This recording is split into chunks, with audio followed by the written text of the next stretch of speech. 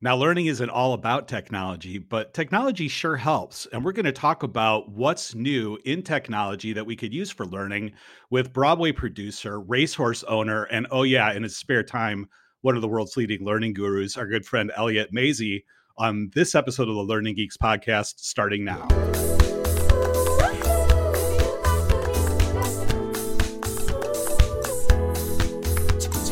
Hello, everybody. Welcome. Hey, Bob. Hey, Elliot. Yes. Welcome. Welcome back, Elliot. It's good to be back. Glad to see you. Glad to hear you. Hey, we want to dive into hearing from you what the latest is in technology, because we know you went to CES recently. Now, the last time that I went to the Consumer Electronics Show, it was in Chicago, and I was in high school, and my friend and I created a fake video company so that we could get a badge to go to CES and see all of the latest games on the Commodore 64. So Wow, you probably had the bigger floppy disks back then. we did. We had those big 5.25-inch floppy disks, which was great. Oh. I do remember that last show, Nintendo was showing this like a video game console, and everybody's like, why are you doing a video game console? That's going to bomb. So we were wrong. But hey, enough about that. First off, Elliot, how is the Broadway producing going? How are your horses before we get into the learning stuff? Because you're just a fascinating guy. Well, I just came back from London, literally about 24 hours before we're taping this. And we were over there taking one of our Broadway shows, which we did 6 years ago, bringing it to London, starring somebody that has the word star in their brand, George Takei from Star Trek. And George is the star of a story about his own story as a 4-year-old Japanese American citizen being interned during World War II, when there was great fear that people who were Americans but from Japan would be a threat. So they went to essentially internment camps. It is a beautiful production, and while you never want to read the reviews because they can be very caustic, 80 different critics came to review this in a small theater, and I've had tears in my eyes ever since. It's a wonderful story. George is 85, wow. And his goal was to do this while he could in London, and it is an amazing production. And while I was there, I saw a few others. A friend of ours is the star of Phantom of the Opera. And then I actually snuck in a meeting with about 10 chief learning officers from large corporations at PwC while we were there. So all is well. Horses, we now are part of a syndicate that owns a new batch of every horse's birthday. It's January 1st. Not that they are all born on the same day, but they equalize their birthdays. And they're 2-year-olds. And this is the year in which they decide whether they're going to be a racehorse or a show horse or a recreational horse. So there are about 7 of them who are getting ready to start running in different areas. And then, of course, I'm still doing a fair amount of things in the world of learning. And so I have a blessed and wonderful life, and my brain is blown away by some of the technology, not only that we saw at CES and that we did see at CES. So I'm game to jump into the conversation. Elliot, I know that you regularly take a small cohort down to CES because you have some secret, mysterious past that gets you in there, and you kind of without creating a fake video company. That's pretty good. Exactly. Yeah. And you kind of sniff out what technologies or what innovations are you seeing that have implications on learning. So why don't you just share with us some of the highlights of things that you saw that were intriguing and maybe some disruptive things that you saw. Sure. And just for context, you never know what the official number was, but the stated number was about 100,000 participants, about 6,000 booths. And keep in mind that CES stands for Consumer Electronics Show. The word consumer is an interesting one because some of the technologies that many of the listeners are interested in are more workplace ones. So you wouldn't see enterprise systems there and the like.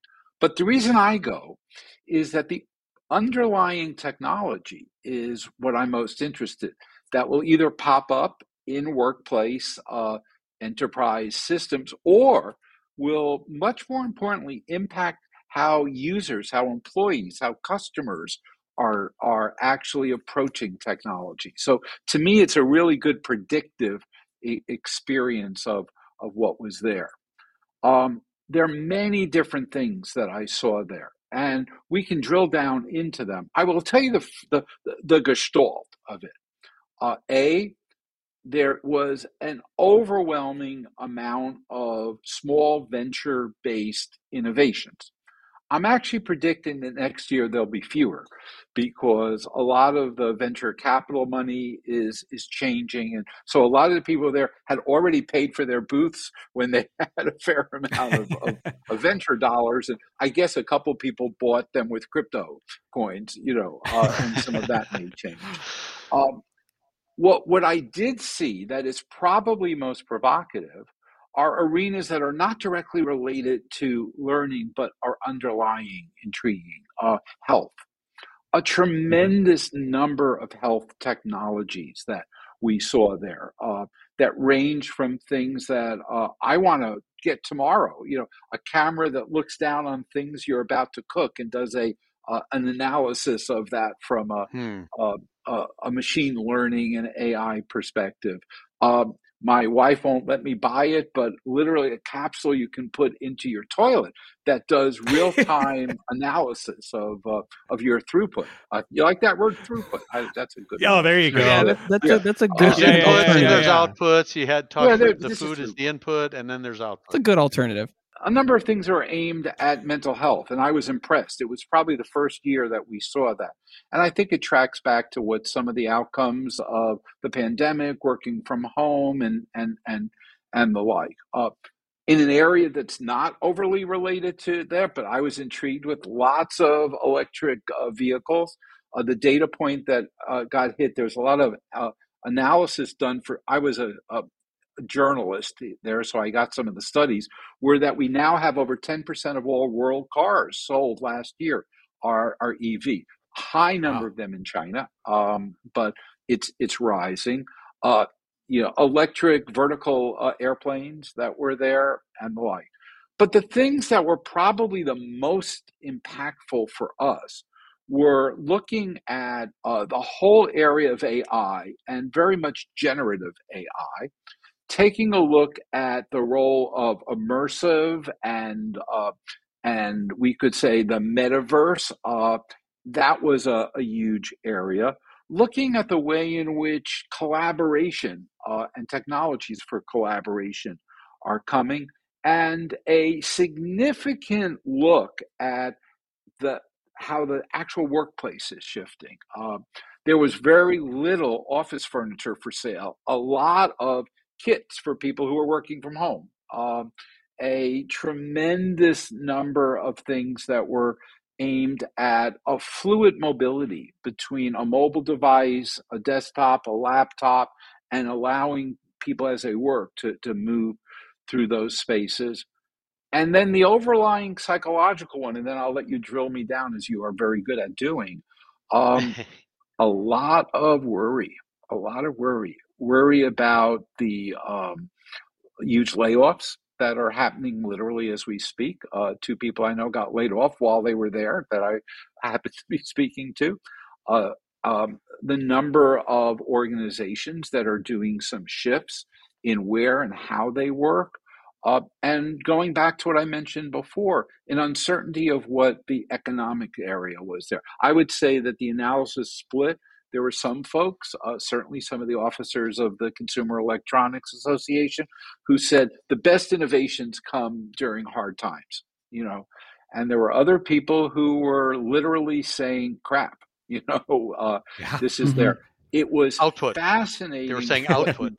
Didn't see output there, which was we didn't see a lot of announcements from the big players, Microsoft, Apple, and they had presences there, but not announcements. But let's drill down. I'll follow your leads. One area I want to drill down in is the like Chat GPT. Yeah. And when you think about generative AI, when you think about learning designers, a lot of what they do is create content. Do you think that there's a role for generative AI in content creation or not? Yes, by 1,000%. I would tell you that there is a shockwave rolling through the learning community. I had an opportunity to meet in Ireland, in London, in Las Vegas with probably about 20 CLO or CLO level people.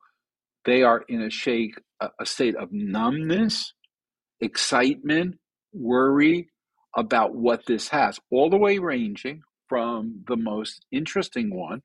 If in fact a user can type a note to say, teach me how to go about doing that procurement thing, boom, to the next level of them having a generative AI interface between what you've done.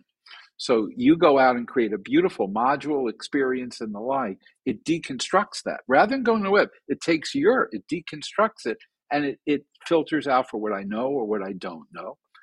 A understanding that the significant impact will be on the workforce levels of people who are primarily doing white collar jobs, either in the customer service support area, where we could see a devastating level of layoffs by the fact that one can go in there. It was probably contextualized by conversations off the floor with Microsoft, with Google, with Apple. All of them are making significant. Already, Microsoft did $1 billion, but they're taking generative AI. And by the way, that won't be the long-term word. We'll need a new word along the way. But they're taking that and embedding it functionally within their tools. So you'll see it in Microsoft Office. You'll see it in Google has their own package. You'll see Apple wants to come out and do it on their phones. And then you'll see it from a lot of the folks who aren't traditional players. We found lots of interest from Sony, from publishers, and the like. I think it will require, and we've had this conversation multiple times over decades, it will require a new set of skills in L&D. We don't know how to build content in a non-sequential block that's indexable, filtered, and compliance ready of going through a generative AI state. So a quick follow-up before I give some airtime to Jake, who's just waiting to get in there. So is this going to stifle or stimulate creativity and innovation? What do you think? Is it going to hurt or is it going to help? I remember being at American Airlines asking the question, what will the internet do to air travel? And this was in 1993. And I said, you'll probably end up putting those kiosks in airports to do check-ins. Oh, no, we never will. People really want to go to the counter and have a counter experience. It's real. It's very real.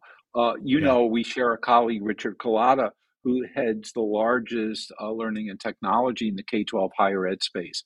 They are in shock and numbness. How does a teacher assess whether that report was written by the student or by AI? And then the other question is what it's coming out, is it validatable, indexable, rights allowed?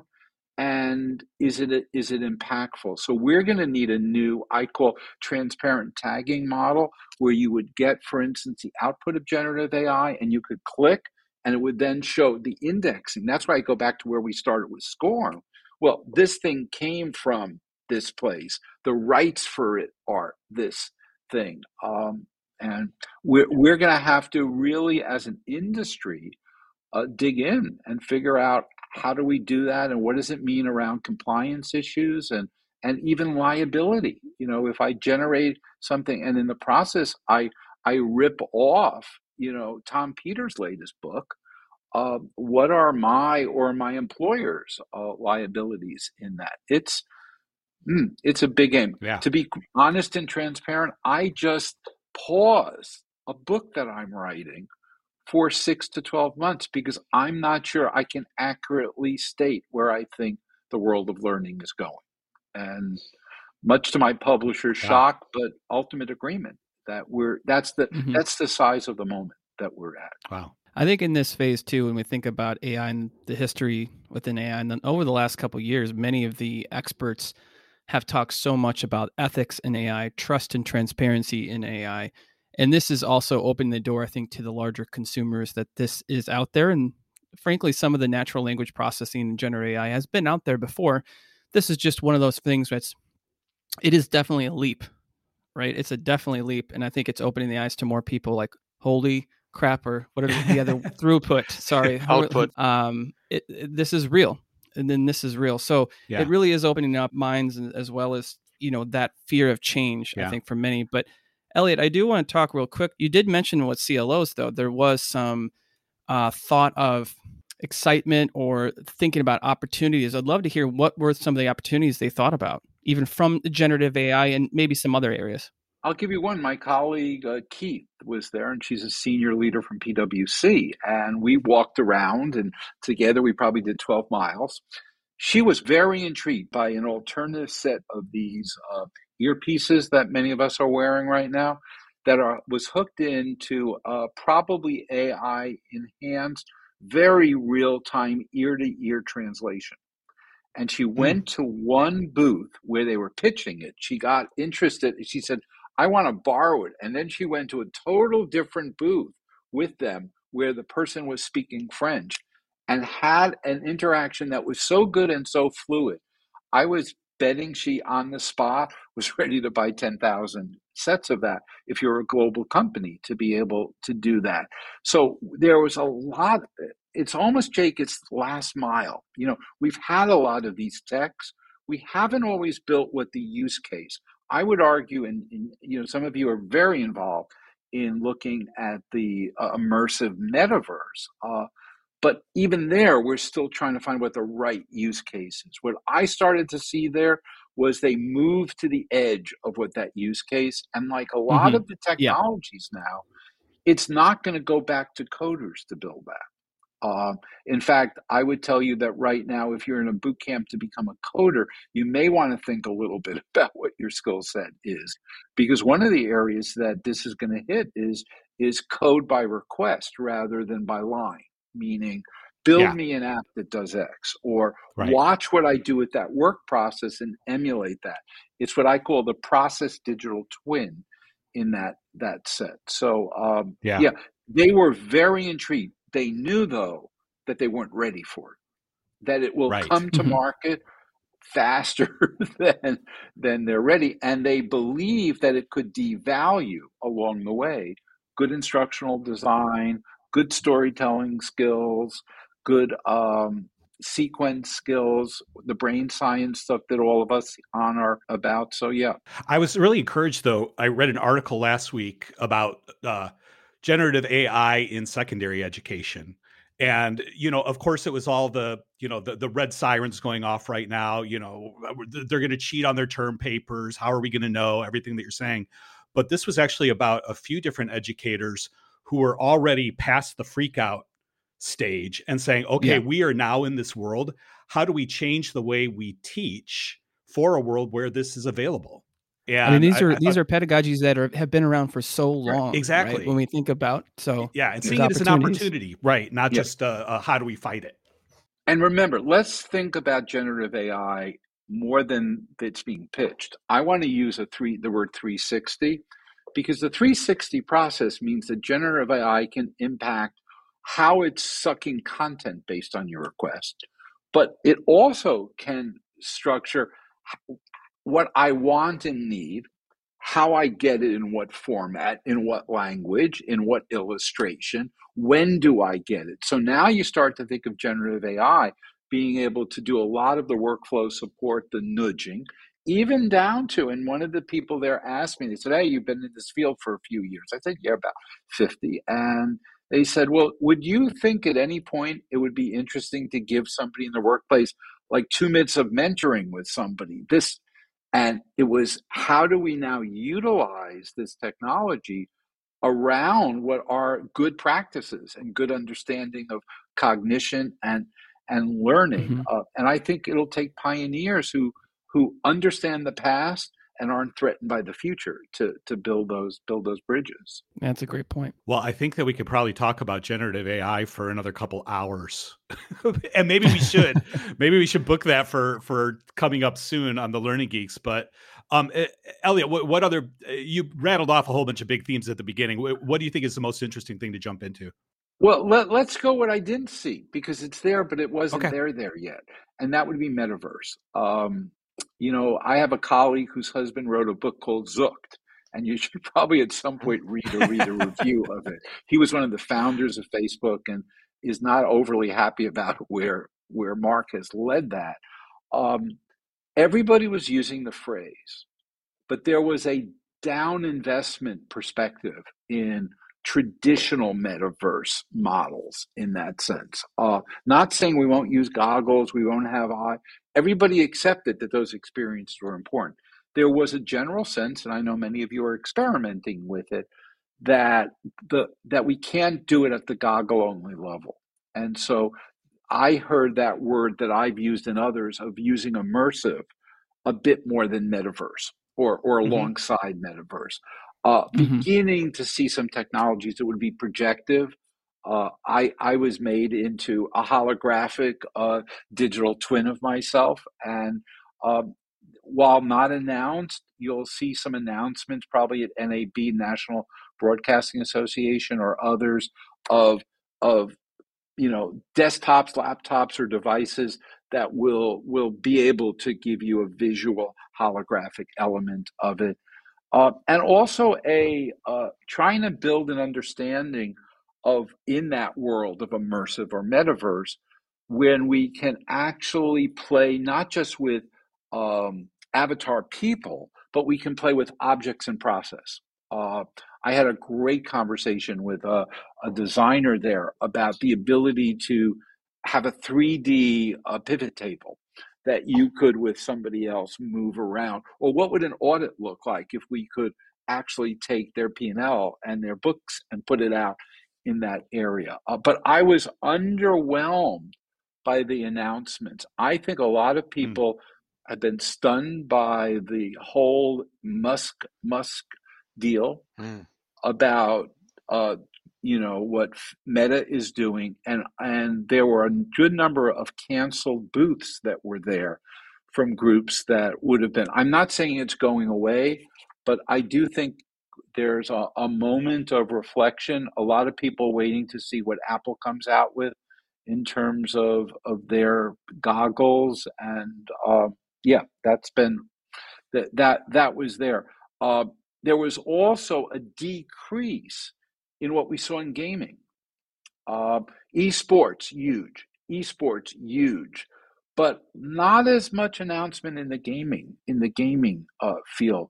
And I had an interesting conversation with one of the CES officials about how the Consumer Electronics Association doesn't believe that learning is a marketplace. But you think about the number of disposable dollars in the world spent by families, individuals, workers, and their employees on learning. But in their model, there's no aisle in Target for learning stuff. So it doesn't have an aisle at CES. Going back to your initial list, you mentioned healthcare and wellness. I'm wondering if there's some things you saw there, because wellness is a huge deal in business world right now, and everybody's paying attention to it, spending money on it. And did you see anything that would have an impact, you think, in the talent? I did. A lot of, and I just saw one of the cards that you put out about concentration, time of concentration, Dana, when you're learning. A lot of things looking at how do we indicate a moment where we've got to turn the knob, either turn it to off or turn it to low. And they're both looking at technology that would sense it. And even some of my colleagues over at Microsoft working in Teams and the like are looking at, we get all this data right now. Like, I didn't freak out when initially the audio wasn't working on mine, but you could imagine somebody melting down if they were echoing and the like. We've experienced that. Yep. A lot of look at, and I think this is an important one. We finally got to a point where I can type into a GPS where I'm going and trust that I'll get there. Yeah.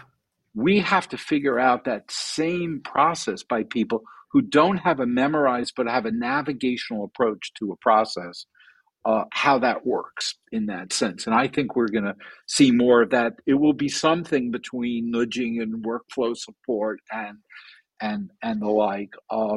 The other mental health thing that we saw was an ability to realize that your career is not a straight line and then you drop, but that there literally are these either necessary or voluntary or imposed cycles in that. I had a conversation with a woman about rethinking a maternity leave and rethinking what the work entry process was and monitoring in that that right mix. And by the way, that may come in conflict with, unemployment benefits and the like. Right. But there was a conversation that our workforce has come through the pandemic as heroes on one level and battered on another level. And so there was a beginning understanding. Now, some of it was, razzmatazz that to me wasn't built in good cognitive science.